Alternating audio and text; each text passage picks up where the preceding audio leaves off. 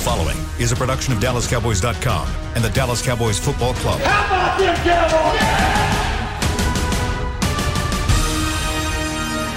This is the Players Lounge, broadcasting live from Dallas Cowboys World Headquarters at the Star. Now your hosts, Barry Church, Danny McCray, and Newy Scruggs. All right, everybody, it is Tuesday, a Players' Day off, but it is the Players' Lounge that is on for the next 45 minutes, brought to you by Hotels.com. You know what? I will give longtime Cowboys reporter, joined by two former Dallas Cowboys players. They were safeties in their times here in the Silver and Blue, talking about Danny McCray and Barry Church. We have one full week of NFL football played in this COVID pandemic, so congratulations to the league for getting it done. We had two games wrap up yesterday for Monday Night Football. The Steelers take out the New York Giants in game one, and then the second game, the Denver Broncos hosted the Tennessee Titans, with the Titans ending up winning that game 16-14. All right, Barry, week one, what do you think, and what did you think about the Monday night games last game? Well, first of all, I'm gonna start out with this New York game that they had out there. I thought our offensive line looked bad a little bit during that week one loss against the Rams, but I mean, we're nowhere near as treacherous as that New York Giants offensive line looked. I mean, 11 out of 16 carries for Saquon Barkley. He was hitting the backfield. He didn't even get a chance to get to the line of scrimmage to see what he can do. I mean, so that just gives me a more positive light towards this Dallas offensive line, because New York looked horrendous. And Danny Dimes, I mean, he had his flashing moments. I feel like Jason Garrett called a pretty good game. He kept the Steelers off balance for the most part. It was just the mistakes made by Danny Dimes towards, they had a 19-play drive, and then they got down to the red zone. All he had to do was throw the ball away. There was no one open, yet he made a rookie mistake in his second year. And probably that was a turning point of the game. So in my outlook of that first game, it goes down to the offensive line play again in the trenches. It just looked horrendous. Yeah, same here. From last night, I'll tell you this. Pittsburgh is on our schedule, and their defense ain't nothing to play with. I'm telling you, if you're not ready to play and you haven't schemed up ways to slow this defensive line down, this front seven, they will eat you alive. So we learned a little bit from them. Like you said, Danny Downs made a huge mistake at the 19-play drive, which it just killed them. I honestly thought it was a good game. I feel bad for Saquon, because if they don't block this season, he won't have many good stats. His games will look very similar to those. He'll be lining up at the X receiver soon, just so they can get him the ball in his hands, because the offensive line's not blocking on the run. But I thought it was a good game. Shout out to Big Ben for coming back. Showing that he still can do it, and Juju showing that if he has a quarterback, then he can still make plays. He doesn't need AB. So it was good to see those two connect and Big Ben get out there and make some plays. Hey, and I know I don't say this much, but man, shout out to Toledo, man. You see the young cat out there, I think his name is Deontay Johnson, the wide receiver out there. I mean, he looked like a young AB out there, quick as lightning. So, hey, shout out to Toledo, man. They produce safeties and wide receivers. Just so that's all. I was nervous for him, man, because he started off rough, though, Church. He started off rough. He started off real rough. I was like, man, here we go again. But, he ended up pulling it out, though. He ended up pulling it out.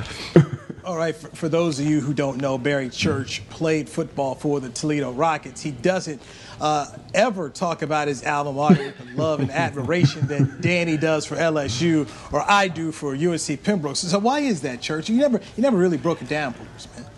I'm gonna break it down, for the listeners, man, because Toledo. I went there, I played safety, strictly safety my first 2 years, man. I was a freshman All-American, first team All-MAC, all that good stuff. And then my junior year, they decided to move me to this hybrid linebacker position. It just blew my mind. I mean, I felt like I was playing great at safety, and then they moved me to this hybrid linebacker position for my last 2 years. Still made All-MAC and all that stuff, but it was just frustrating, man. Just frustrating situation there. But, shout out to Toledo, man. They doing all right out there. So you mad at the coaching staff, not the university? Yeah, I'm mad at the coaching staff. And the coaching staff's not there anymore, so I got to start showing some more love to Toledo. But, yeah, they did me dirty, man. They did me wrong. you know what, Church, I look at it this way, despite the adversity, look at what you've done out of it. I mean, maybe, and I'm not saying it's a good case, but maybe if it was different, who knows how it would have worked out for you, because you came to a situation with the Cowboys where you were able to make the team as an undrafted free agent. You ended up becoming a starter, and then you got that big time deal out of Jacksonville. So if you're drafted, maybe you don't, maybe they got you. I don't know, man. It just worked out, right? Just worked out.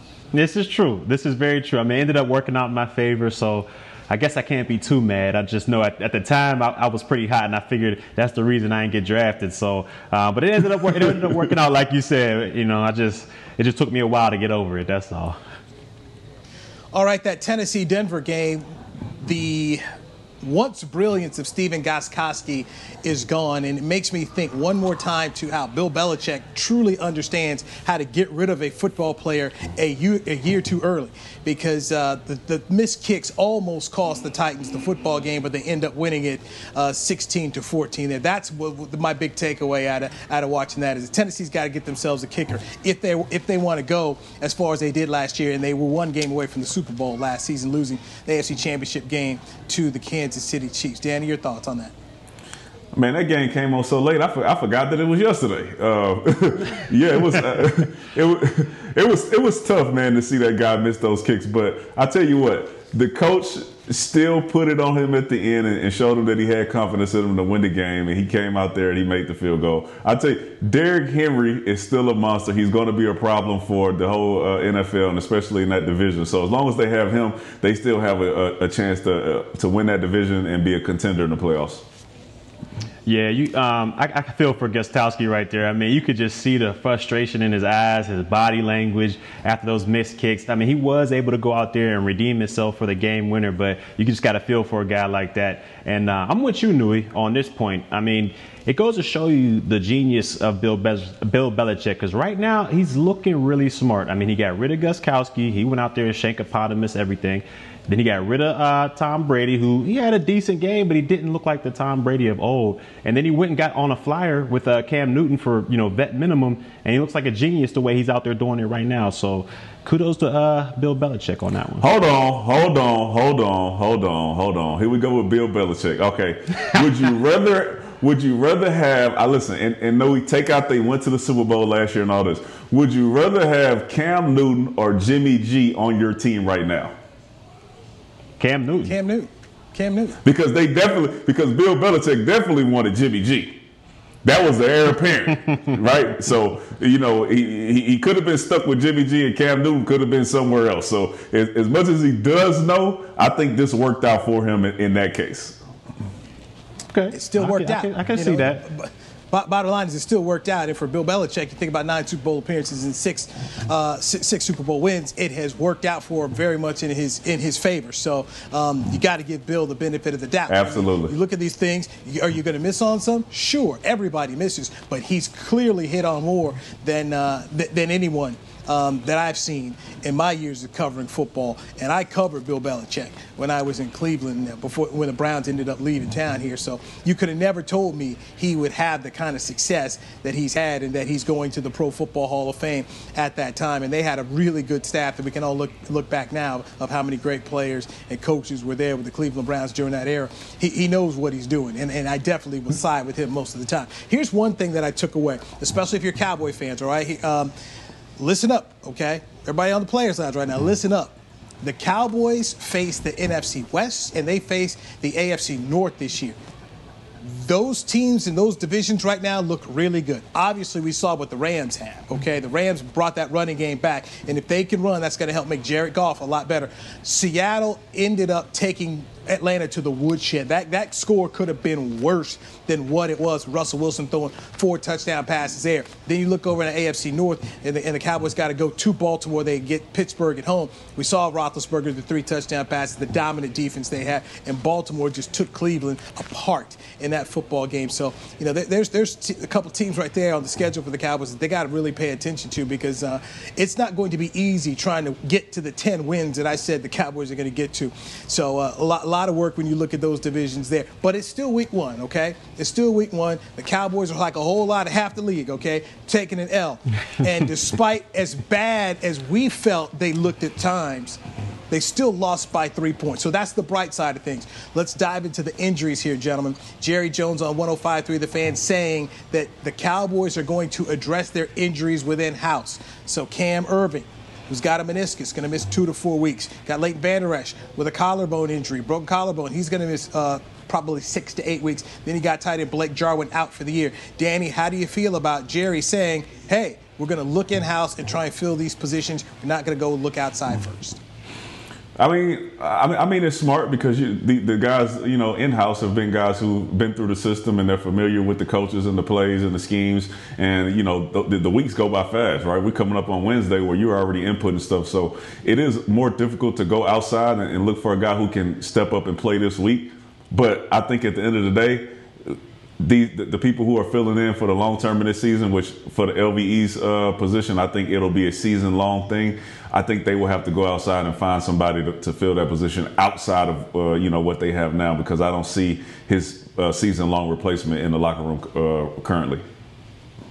Yeah, for me, it makes me extremely nervous that he's talking about, just bringing in-house guys to help replace this unit. Now, if there was a healthy Sean Lee, then I would say, okay, the linebacker position should be just fine. But with LVE going down, I assume that they're going to put Joe Thomas in there. And nothing against Joe Thomas. I think he's explosive, he's fast, and he can run sideline to sideline. But I just don't see him as an everyday or every down backer just banging in there in the trenches. I see him more as maybe a nickel or dime type backer or in cover situations. So we'll see what goes on in that situation. And as far as the tight end goes, with Blake Jarwin going down, Dalton Schultz, yes, they say he had a pretty impressive camp out there, but the way he performed in week one, dropping those passes, I just don't think he's the answer at tight end. So we'll have to keep looking for that one.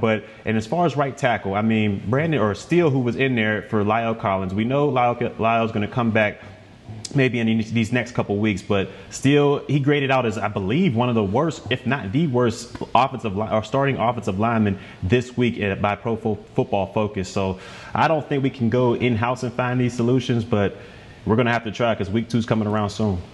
Well, listen, my bad. Bringing up the Pro Football Focus, I think Zach Martin was on that list too.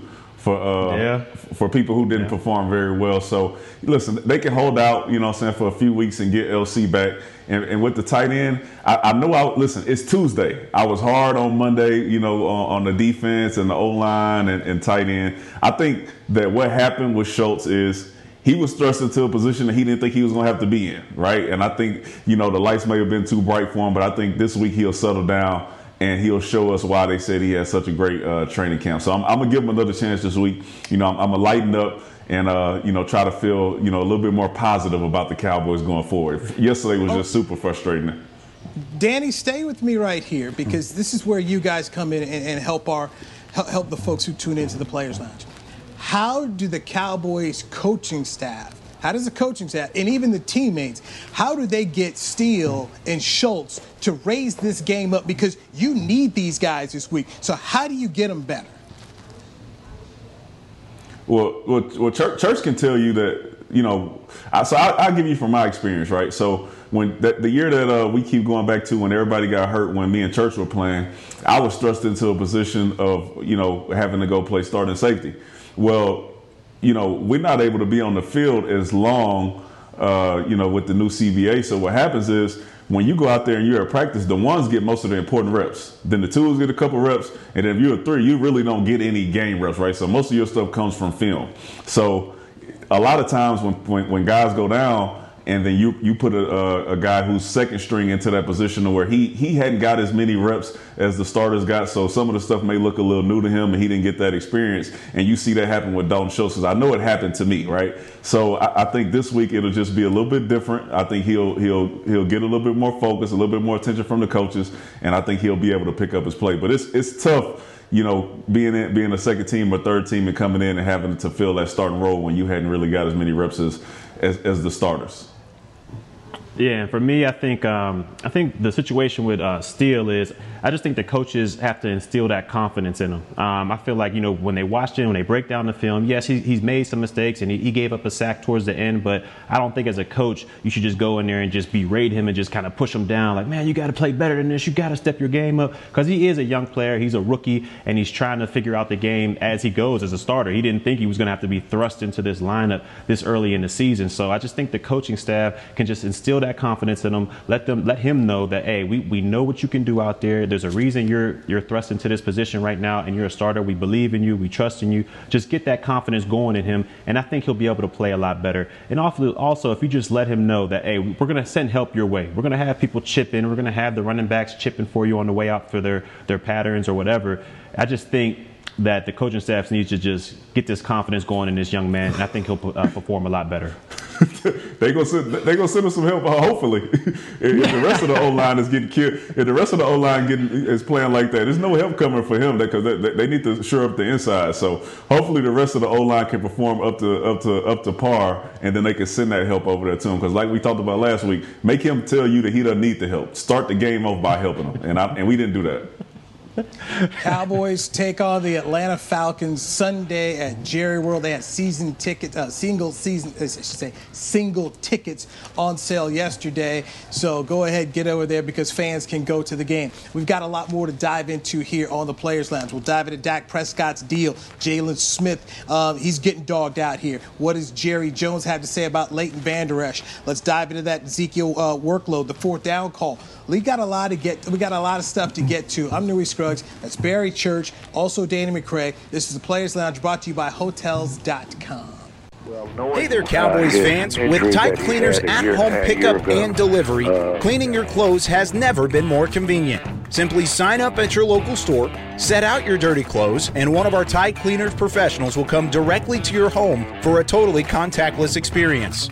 Your clean garments will be returned promptly the next scheduled delivery day, so skip the errand and enjoy life, not laundry. Visit TideCleaners.com or your local store to sign up for Tide Cleaners at-home pickup and delivery today.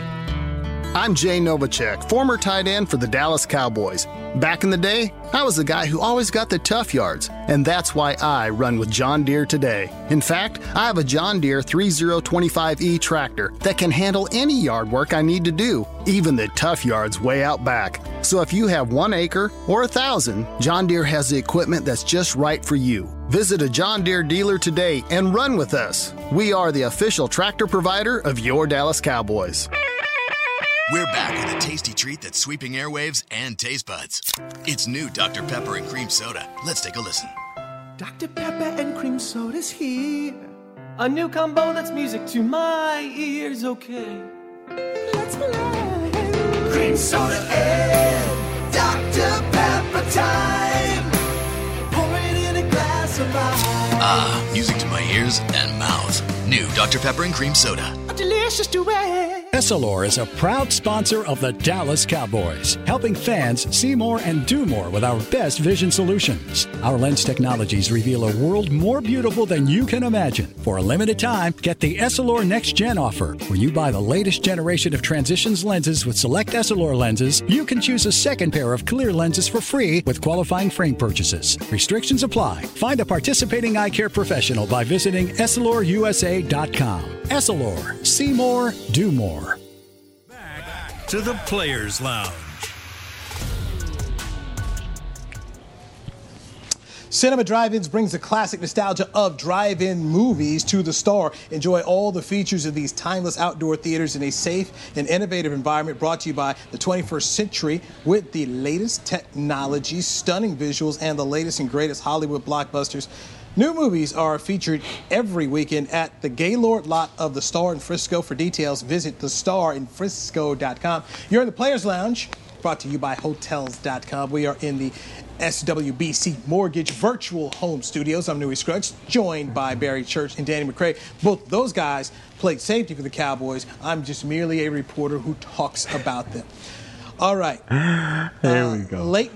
Leighton Vander Esch, he's going to miss 6 to 8 weeks with a collarbone injury. And his rookie year was sensational, ended up making the Pro Bowl last year, missed 7 games dealing with a spinal injury. And Jerry Jones was asked on his weekly radio show on 105.3 The Fan his thoughts on the possibility that Leighton Vander Esch is injury prone. Here he is. His injury that he had a year ago, I think over a year ago, that was not an injury prone type injury. Now he plays what I call a space collision position.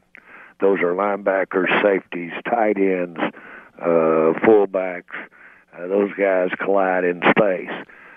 You have injury at those positions of that nature, but still, it was so rare or so specific to the position he was in when he did it.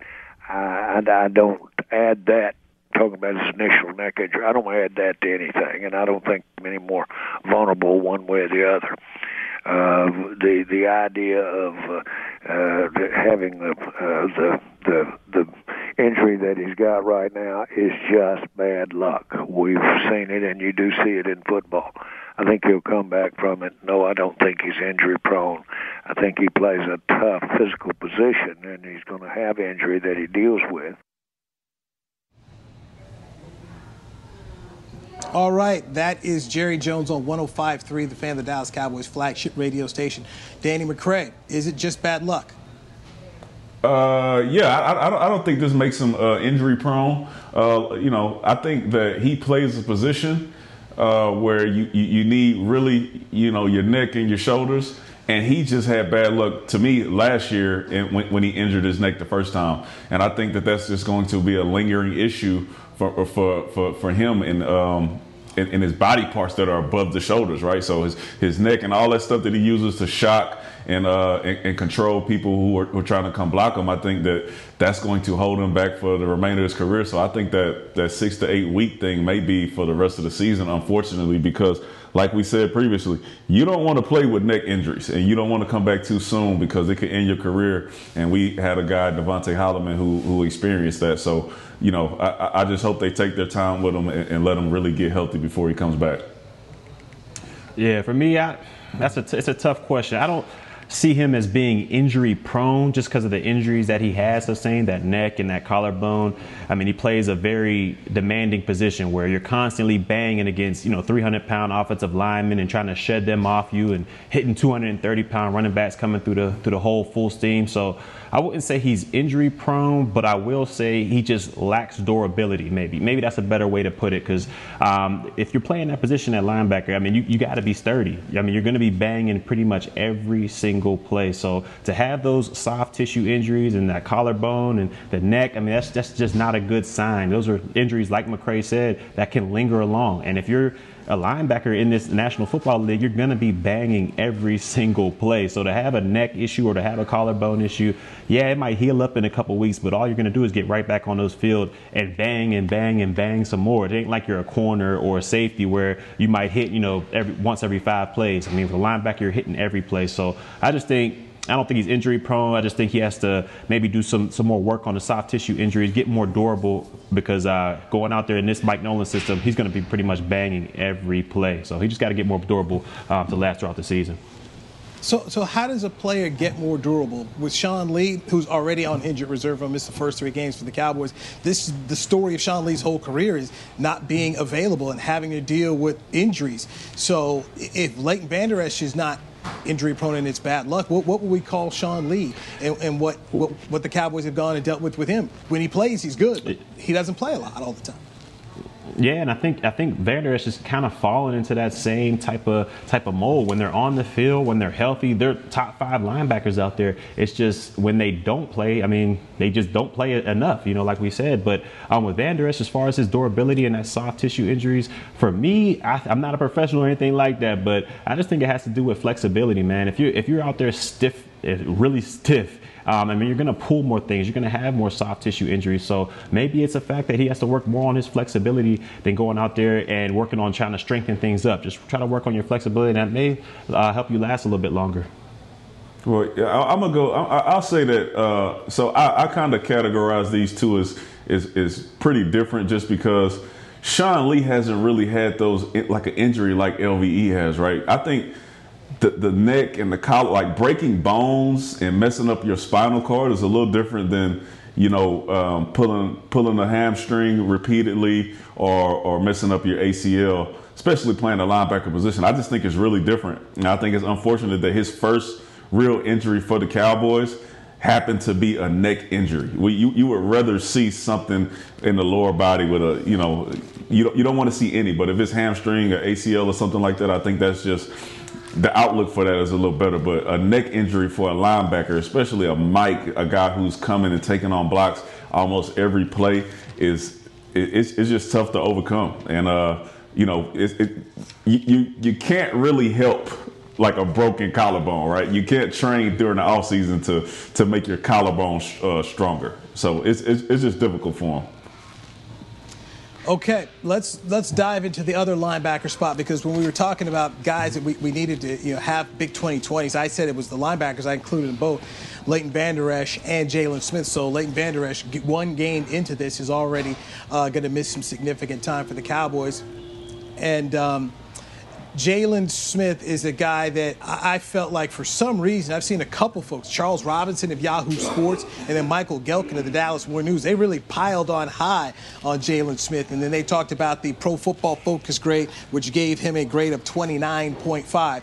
Mike Nolan, defensive coordinator, was asked yesterday by the media to assess Jaylon Smith's play. Here's Mike Nolan.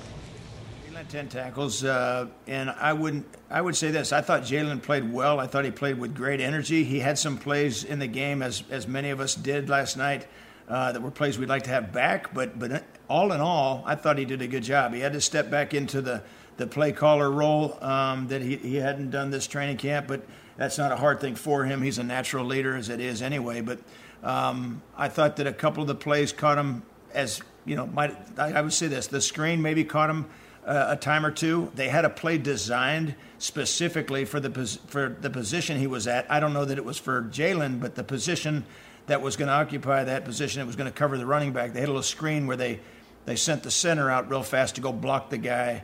He happened to be the one covering the player at the time. So, like I said, I don't know that was intended for Jaylon, because anyone that was out there was going to have a blocker on him and still have to cover the running back. But all in all, I thought he played a good game. Mike McCarthy, the head coach of the Cowboys, also said he thought Jaylon Smith played well. So, Barry Church, Danny McCray, defensive players that you assess number 54 on Sunday night.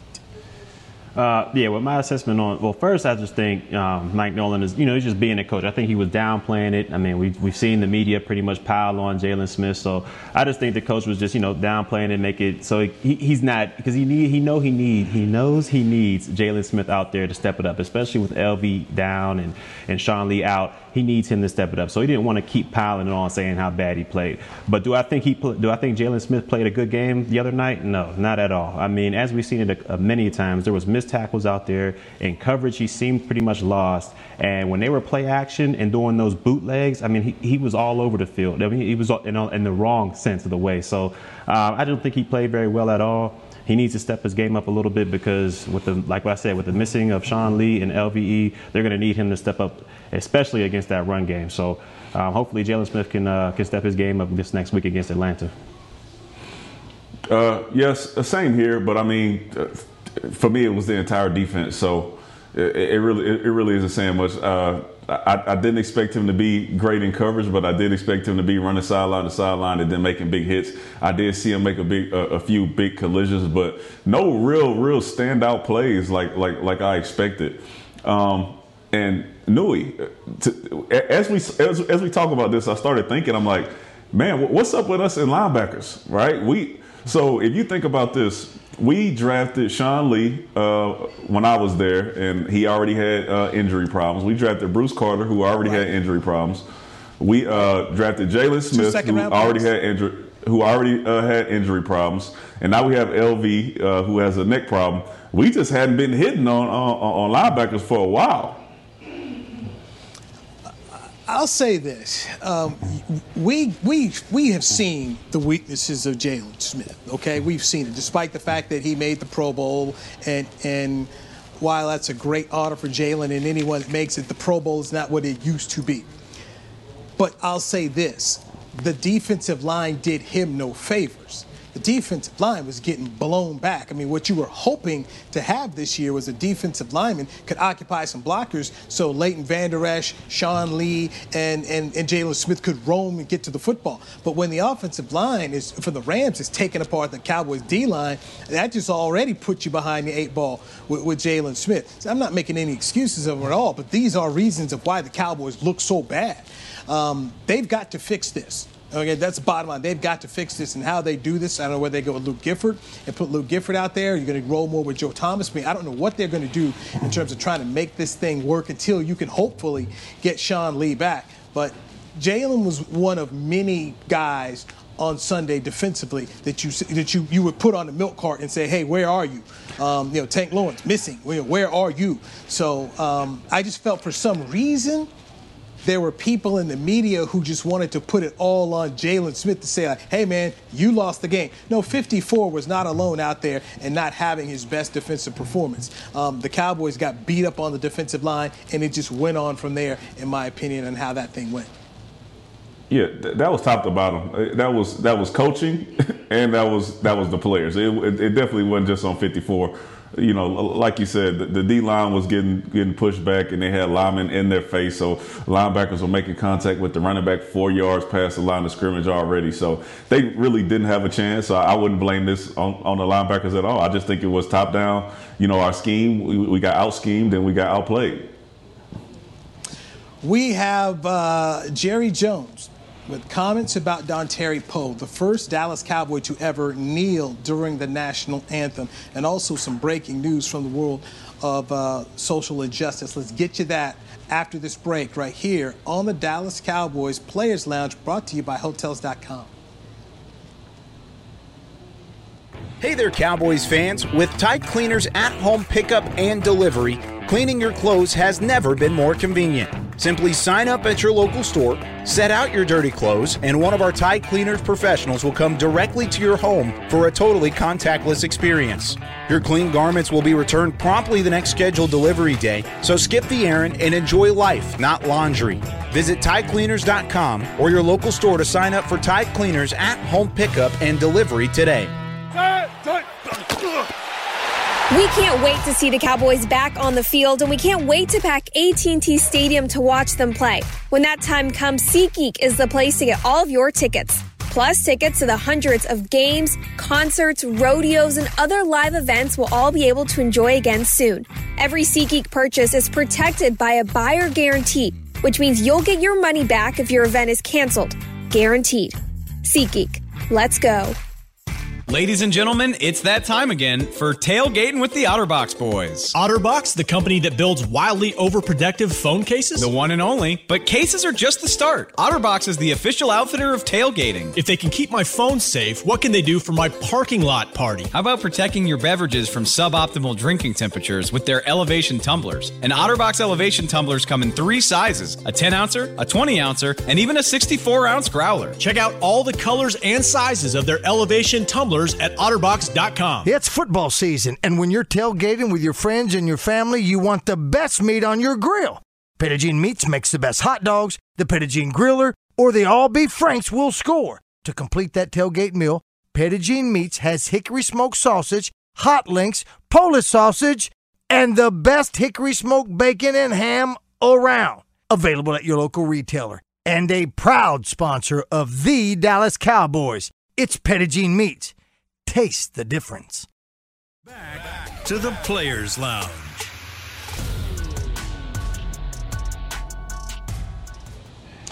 All right, 12 Dallas Cowboys Way brings high-rise luxury apartment living within steps of the Dallas Cowboys headquarters at the Star in Frisco, providing luxury amenities, multiple floor plans, and unparalleled conveniences. 12 Dallas Cowboys Way is where elite living meets exclusive access. Leasing is available now. Book a virtual or in-person tour at 12cowboysway.com. come.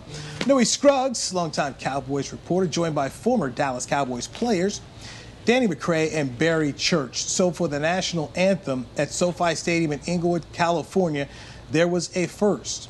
A Dallas Cowboy has never taken a knee during the national anthem. While over a half dozen players for the Rams decided to take a knee, there was just one Cowboy who did it. That was Dontari Poe. Here is Cowboys owner Jerry Jones, who in the past had said he would kick a player off his team who did not respect the flag, but said before this season he would show grace. Here's Jerry on Dontari Poe kneeling. Well, I thought our players, I thought they gave it the sensitivity. They showed respect to Poe's decision there, and I think they certainly did as close. I hope it was apparent to everybody, fans. They did show a sensitivity to our fans as a team, but also, as I hoped, ask in a very sensitive way that the situation have the help that we hope comes. All in all, I thought our team was very real, very genuine in the way it approached it. All right, that's Cowboys owner Jerry Jones on Dontari Poe taking a knee. Now, Dontari Poe and so many players who took a knee are out there picking up where Colin Kaepernick, who originally took a knee with the San Francisco 49ers, and he first sat on the bench, and then he was convinced by former Green Beret Nate Boyer to take a knee. And Colin Kaepernick's whole message was there were too many people who were African American dying at the hands of police, that there was injustice going on. And one of the names that people have spoken about many times is Breonna Taylor. Well, today in Louisville, Kentucky, breaking news. There was a press conference held by Mayor Greg Fisher announcing that Breonna Taylor's family will receive a $12 million settlement. In addition, significant police reforms will be implemented in the city of Louisville. Breonna Taylor died in March after police officers executed a no-knock warrant at her apartment, and they shot her 8 times. Other things coming out of this news conference is commanding officers must approve search warrants, incentives for police officers who live in a city, improve relationships with the community, and social workers to help with mental health calls. And also, the mayor said that the $12 million settlement does not acknowledge wrongdoing or fault in Breonna Taylor's death. And Ben Crump, the attorney for the family, says that the $12 million is the largest wrongful death settlement ever paid for a black woman killed by police in America. So that is the latest on that situation. So many times when we watch the NBA games, the WNBA games, Breonna Taylor has been very adamant on T-shirts. I think Sean Payton of the Saints had it on the face mask that he wore at the Superdome over the weekend. So $12 million does not bring back Breonna Taylor to her family, but I did want to at least bring that news out there because this has been something has linked sports with social injustice here with Breonna Taylor. Gentlemen, I'll cede the floor to you. Go ahead, D-Mac. So 12 million and no wrongdoing, huh? Listen, the price tag on life is very steep, and 12 million doesn't cover it. I'm sure the family is still looking for justice for the daughter, the sister, the niece, and I really hope they get it right. And they said it in the press meeting that this is only the beginning. It's a step in the right direction, but they have to be held accountable, and I'm glad that people were able to bring attention to this enough to where they were able to get a settlement of that amount. But I hope, they keep pushing for justice, and I hope that they reach it and they get it. Yeah, like you said, D-Mac, 12. I'm sure that family would give all $12 million back just to have her, back with their family. But it's just unfortunate. Even when they say, no wrongdoing. She was shot 8 times. It's very unfortunate, and I hope the family's still looking for justice from those police officers. It's just it's hard to even put words into describe, how frustrating it is. But hopefully it's a step in the right direction. And with these police reforms and teaching these officers, hopefully they just make it to where you just can't come up and say, hey, I just want to be a police officer. I want to do the training and get in there. No, I think that hopefully they make it to where you have to be experienced or you have to have some type of long-term training before you become a police officer, because you give power with a gun to the wrong person. I mean, we've seen what it happened countless times. So hopefully justice just, I don't know, it's tough. That was a tough decision.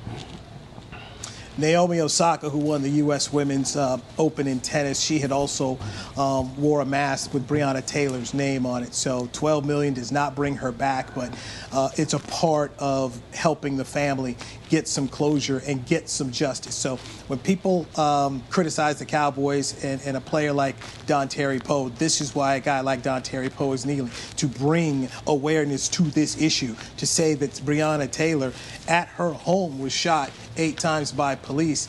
This is not right, and this has to be fixed in America, because so many times we are looking at these things happening to black people. That's what the players are trying to address in several sports. So I just wanted to make sure we got that. That's the latest that has just happened within the hour. The news of Breonna Taylor's family getting a $12 million settlement from the city of Louisville, Kentucky. They have not admitted any wrongdoing or fault for her loss of life. Want to get back here? Yes. No, what did the Cowboys do any demonstration before the game, or was it Dontari Poe took a knee and then they sung the national anthem and then we kicked off? I wasn't able to see the pregame. That's what I saw. What's interesting now, and I asked Clarence Hill because there was a phone call, I should say a media conference call before the season where they had Tyrone Crawford, and Clarence Hill, the Star-Telegram, was asking questions about social justice and what basically he was saying, what are the Cowboys going to do? Because we've seen several teams starting to do some things. And Tyrone got a little testy with Clarence. He said, I want to talk to you offline. He said, I want to talk to you, because he felt like Clarence was really kind of going hard on the Cowboys. But Tyrone Crawford said that they were going to do something and it was going to be powerful. So we did not see it in week 1. I am wondering, does this happen at AT&T Stadium against the Atlanta Falcons? I do wonder, because the only person we saw who did anything was Dontari Poe. Jacques Taylor wrote a column about it over at The Undefeated on ESPN.com. So check that out if you have not seen that at all, about how Dontari Poe was basically out there by himself. And certain teammates had even told Dontari Poe, we don't want you to be out there all alone. But Poe, who said during training camp he was going to take a knee during the national anthem, ended up doing it, Danny. But you see them flip-flop like Baker Mayfield once the going got tough. That was, and they lost. Shout out, whatever, to Baker Mayfield. I thought it was very interesting because a lot of teams did a lot of different things, and as powerful as they wanted to make it, or as subtle as they wanted to make it, they went out there and they did something. To note, I think it was the Seahawks versus the Falcons, who for the first kickoff, both teams took a knee and they kicked the ball through the end zone. They came up with something. If you're not going to do nothing, that's fine. But I believe we heard them say that they were, and they didn't. And shout out to Poe for sticking to his word and standing up or taking a knee for what he believes in. We'll see. We'll see what they do on Sunday. That's because I ended up chatting with Clarence yesterday, and I asked him, I said, did you have a conversation with Tyrone Crawford? And he said, no, they had not. So something to keep an eye out on. Jason La Canfora writes for CBS Sports, and he did a pretty interesting column talking about Dak Prescott's deal and how things fell apart. I'm going to just read some of this here and get you guys' reaction. So they had an agreement, basically. They came to an agreement. Dak Prescott's agent Todd France and the Cowboys, it was 5 years for $35 million a year, so a total of $175. But the sticking point, according to La Canfora's reporting, is Dak's side said no franchise tag at the end of the deal, which you can do that, okay? Where you can simply say, hey, look, I'll sign this deal, but you have to agree that you will not you do not have the ability to put the franchise tag on me at the end. The Cowboys refused to do that, and that ended up scuttlebutting the deal here for the Cowboys. And, oh, by the way, since they didn't get that deal done for Dak at 35, we see Patrick Mahomes got his contract done. Deshaun Watson just got his deal done for $40 million a year. And the Baltimore Ravens very soon are going to have to go ahead and take care of Lamar Jackson. They probably will do that this offseason. So the Cowboys basically falling further and further behind the 8 ball when it comes to having any type of negotiation or any leverage with Dak Prescott. Next year, Dak's going to get $38 million on the franchise tag here. So the Cowboys, according to several different sources that were unnamed in this Jason La Canfora story, said Jerry Jones and the Cowboys messed this thing up by not signing Dak Prescott, and they misread the quarterback market. Barry Church, your thoughts on what you just heard about that? Yeah, I agree with this article. I mean, like you said, they had the agreement in place. I mean, he agreed to the 5 years. All he didn't want was a franchise at the end of that 5 years. And I mean, who knows what's going to happen throughout those 5 years? I mean, hopefully he would have stayed healthy, but who knows if the Cowboys even would even want to franchise him after 5 years. I think they should have just got that deal done, had him on the books, and it's a done deal. But they didn't, and now the franchise was at, 31.7 this year, I believe. And then next year, if he has another good season, it's going to be at 38. So that'll be around $40 million guaranteed, or $70 million guaranteed through the first 2 years, when Patrick Mahomes, I believe, if the article was right, was only going to get $63 million for his first 3 years. So, I mean, the guaranteed money for Dak in 2 franchises is already over the Mahomes deal. So I think they made a mistake here. And like you said, Deshaun Watson got his for roughly $40 million a year. I think if they do a long-term deal in the future, it's going to cost them between $42 and $43 million a year. And that's an extra, $8 million right there that they could assign to, a backup dude or somebody like that in another position that's not as pricey as a quarterback. So I think they made a mistake, but I think they'll get him done long-term eventually. Because I'm definitely opposite. To me, this is all going downhill for Dak being the Cowboy. I'm starting to see that this could end up working out for the Cowboys, and this is only based off what happened week 1. If this continues for the entire season, I am not paying this dude $40 million on no franchise tag for next year. You could possibly see Dak out of here and us going to make a move for somebody like A-Rod or something. I told you that this is, and I'm going to stick with it, this is a play it out year for Dak. And I think they see it that way. If he doesn't produce with all these weapons around him and get them to where they believe they should be, then we could see a Dallas Cowboys team without Dak Prescott on the next season. You think A-Rod's going to come and join McCarthy again?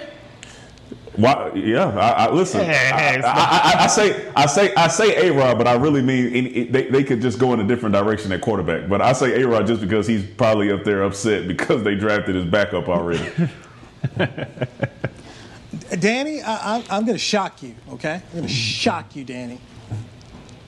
I'm starting to believe you, man.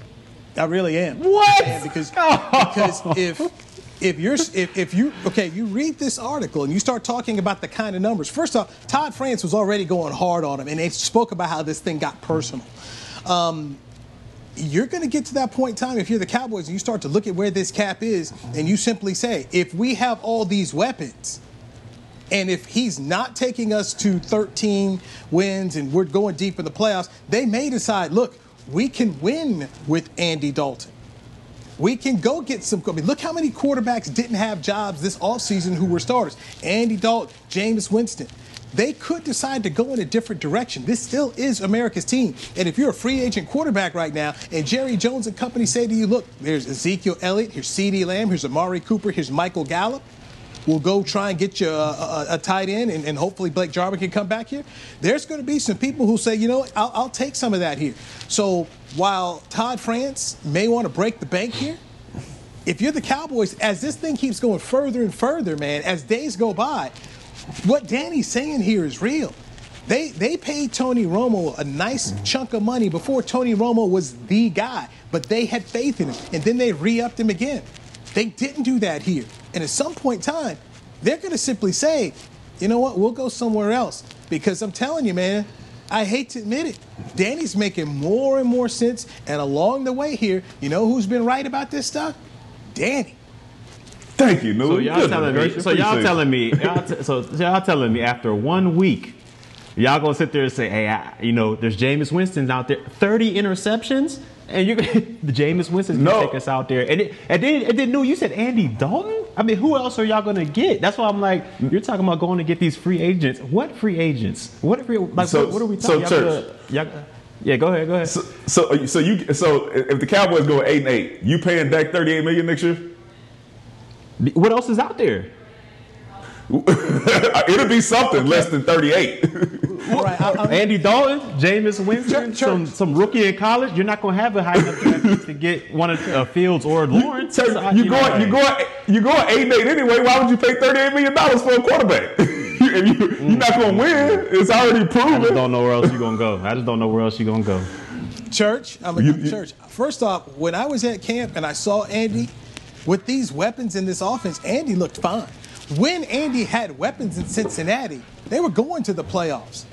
Now, and what did they do when they got there? Hey, the same thing we did. He won a playoff game. When did Andy Dalton ever win? You said eight playoff game. Okay. Church, understand what I'm saying here. I'm not telling you that I believe Andy is better than Dak. What I'm simply saying here is as these numbers are going to wear this article that Jason La Canfora wrote, if this is where Todd France is, that Todd France is going to want more than Deshaun Watson of $40 million. If you're talking about having to give him a $42 million a year contract, the Cowboys, I believe they're going to get to that point where they say, you know what, we'll go ahead and look at the other option. Even though Andy Dalton is not as good as Dak Prescott, he does know our system. Our guys have worked with him. We can get Andy on a one-year deal. They can do that and then draft somebody. I'm just telling you, man, the more this thing keeps going further and not getting done, you have to start to introduce the fact that they can start to say, let's look at plan B because it's going to save us a heck of a lot of money here. Man, so they might go get Alex Smith. So you're saying with all this talent we have on this roster, all this built-up talent, you're going to tell me you would rather go with Andy Dalton and draft somebody to rebuild with all this talent you got around them than to just sign Dak Prescott? Is that what you're saying? What I'm saying, okay, Danny, understand what I'm saying here. I know. No, that's Church. I know what you're saying. I mean, where the agent is trying to go with this thing, where the agent's going to sit up here and say, okay, I think my guy's better than Deshaun Watson. If Watson got 40, I want 41, I want 42. And if Jerry says, no, I don't want to pay that, and then you're talking about on a 4-year deal, and oh, by the way, don't franchise tag me, I don't see the Cowboys going for it. If they didn't go for this, I don't know how they're going to sit up here, keep going to 40 and 42, because when you read the column La Canfora wrote, he says the Cowboys have continually missed the mark on this, that they have messed up along the way. And at some point in time, how long do you keep digging this hole and you just say, you know what, Dak, we love you, but we're not going to pay this price. We'll take a quarterback who's not as good as you, but it's not going to cost us the same. We still feel like we have a whole lot of talent around here, and we'll go there. I'm telling you, what Danny is saying is starting to make more and more sense to me, despite what the fact that Steven and Jerry Jones say, we want to sign Dak, we love Dak. They told us that all offseason, and they didn't get a deal done. This thing has become personal. It was personal last September, according to several reports, that Jerry thought he had a deal done with Todd France, and it didn't work out. So when Danny says, hey, if this team is just a 500 team or just a little bit above 500, is it worth it to you to pay $42 million and not be able to go out here and fill out the rest of your roster because they missed the boat on this? Church, that's not crazy at all to say they could decide, we'll go with an Andy Dalton. Okay. If that's all y'all think. I mean, I said my piece, so all right. We'll see. I think you just stuck on the Andy Dalton part. It'll be somebody else out there. It'll be a deal to be made for a different quarterback, even if it's not Andy Dalton. Like once the season's over, a lot of things will change, and I think some guys will come available for them to get if we have to go down that road. And this is all predicated on if they go 8-8 or 9-7. This is all predicated if they don't go to at least win a playoff game. Okay. All right. You know, Cam Newton can be available. I mean, there's going to be some guys. And this also, to me, okay, this also comes into the fact you've got a guy who's worked with two good quarterbacks is going to go to Hall of Fame one day, and Mike McCarthy. So this is where you go back and you put it on your head coach. Hey, man, make this guy better. The same way you go to a John Gruden, you go to Sean McVay, and you say, hey, look, you're supposed to be the quarterback guru guy. Go ahead and make a guy better. But as this goes along, Church, I am no longer just going to sit up here and say, hey, the Jones family said they're going to get it done. They're going to get it done. They haven't gotten it done. And in the past, I could always rely upon and say, hey, they always get their person. Well, guess what? That's not the case anymore. So it would be crazy to not talk about plan B, which is we'll allow Dak Prescott to go and find someone else. Now, here's one question, Church, and you got to answer this for me. Do you feel like Dak Prescott is a franchise quarterback? When I talk franchise quarterback, I'm talking Aaron Rodgers. I'm talking Drew Brees. Do you feel he's in that category? I mean, it's a little much to say he's, Aaron Rodgers or Drew Brees right now, but I do believe he's a franchise quarterback. Oh, without a question. Is he Deshaun Watson? Okay. So yes, without a question. You put him up there with Deshaun. So when we talk about Lamar Jackson, Mahomes, Deshaun Watson, you feel he's in that class? Without a question. I mean, look what they've done so far in the league. I mean, they both won a division, I believe, 2 times. They're both 1 and 2 in the playoffs. It's not like Deshaun Watson is just hands and feet above Dak Prescott. I mean, they've done pretty much the same thing throughout their beginnings of their career. Without a question, I'm putting Dak Prescott up there with Watson. Okay, yes, and I agree with you. Now, guess what? The price tag for that is going to be over $40 million now because that's what the agent's going to be looking for. He's going to be looking for over $40 million. He's going to want more than what Deshaun Watson is getting paid here. So are you ready that's just how if you're it goes. The Cowboys? Okay, if you're the Cowboys, are you ready to pay that amount? They weren't ready to do it at $35 million right now. They couldn't get a deal done there. So now the price tag's going up. So that's where Church, that's where McCray is trying to tell you. As the price tag goes up, they may decide to say, we're going to cash the chips in. We'll let it go. Don't sit around here and think that's not an option. I think it's becoming And what I'm saying, I understand what he's saying. I'm just saying it would be a mistake for the Cowboys to do that. That's what my opinion is on that. It would be a mistake for them to pass up on Dak, to go look somewhere else. I just think that would be a mistake. All right. This is going to be a decision they have to get into. And look, if he ends up balling out crazy, then, yeah, you write the check. But if it doesn't happen that way, you definitely have to have the conversation. Do they go that route? We say ball out crazy, but what is not balling out crazy? Like, do we consider him just he has to win a playoff game for him to get that check, or it doesn't matter with the playoffs? If he balls regular season, he'll get that check. Like, what are we saying is the determining factors for him to getting paid? Last year doesn't cut it. Last year's performance does not cut it, even though he was statistically. No, okay, all right. No, stats are included. Stats are included. You can't play like trash and then your defense carry you, which won't happen this season. But you got to put up something, and you got to lead your team to a playoff run. You got everything around you. They can't give you any more. Okay, so 2018 Dak, when he went to the playoff, he had decent numbers, won the division, they won the wild card game, they lost the divisional. Would that be enough to get him paid? I still don't know about that. Yeah, I'm telling you, man, it's going to be interesting because when you talk about paying this kind of money, you're going to lose a player or two who you cannot afford to sign. And when you make this kind of money, a Hall of Fame writer Rick Gosselin once told me this.